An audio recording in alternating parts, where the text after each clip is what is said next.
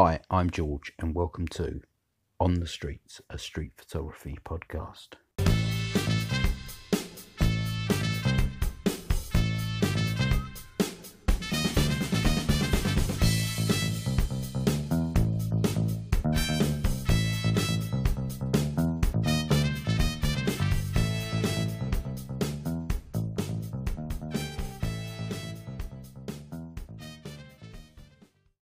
I'm recording this on Monday the 2nd of July, roughly 2 days after Photo London. I'm still feeling the effects of being up for nearly 24 hours. I guess I did around 18 of the 24. My scanner is working away in the background, scanning the negatives from the roll of CineStill 800 I shot.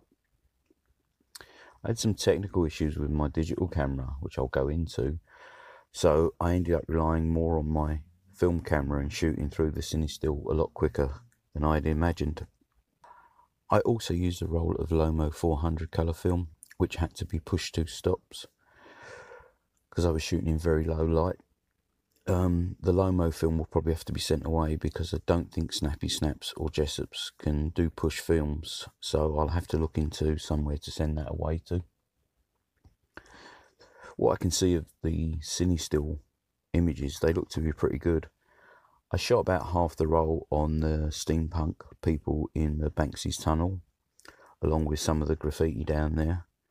And then later in the evening, I was photographing people spinning fire down on the Thames close to the Oxo Tower.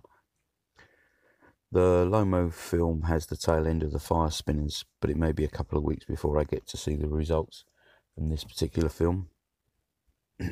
The issue I had with my digital camera was that the batteries for it are not that powerful.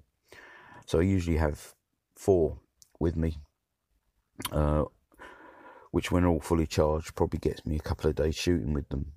But for some reason 2 of the batteries didn't seem to charge, which I didn't find out or realise until I was a few hours into Photo 24. So this left me with really only 2 batteries, which I more or less burnt out by 11 o'clock in the evening. Luckily enough, I live close enough to London that I was able to get the last train home and managed to get the batteries charged over the next few hours, and I was able to get back out onto the streets for about 6 the next morning. The heat was a major problem, as it just seemed to be hot all the time, even in the late evening. I was glad I'd decided only to take 1 digital camera and 1 film camera, and the minimum amount of equipment I needed for the 24 hours. There did seem to be a lot of people carrying big heavy packs and a lot of equipment, which seemed to weigh them down, and by the end of the 24 hours there was a lot of very knackered people.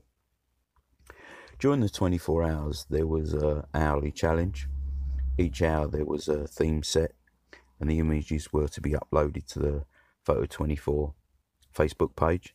I did enter a few images in some of the categories, as there was a chance to win £1,500 worth of Fujifilm equipment.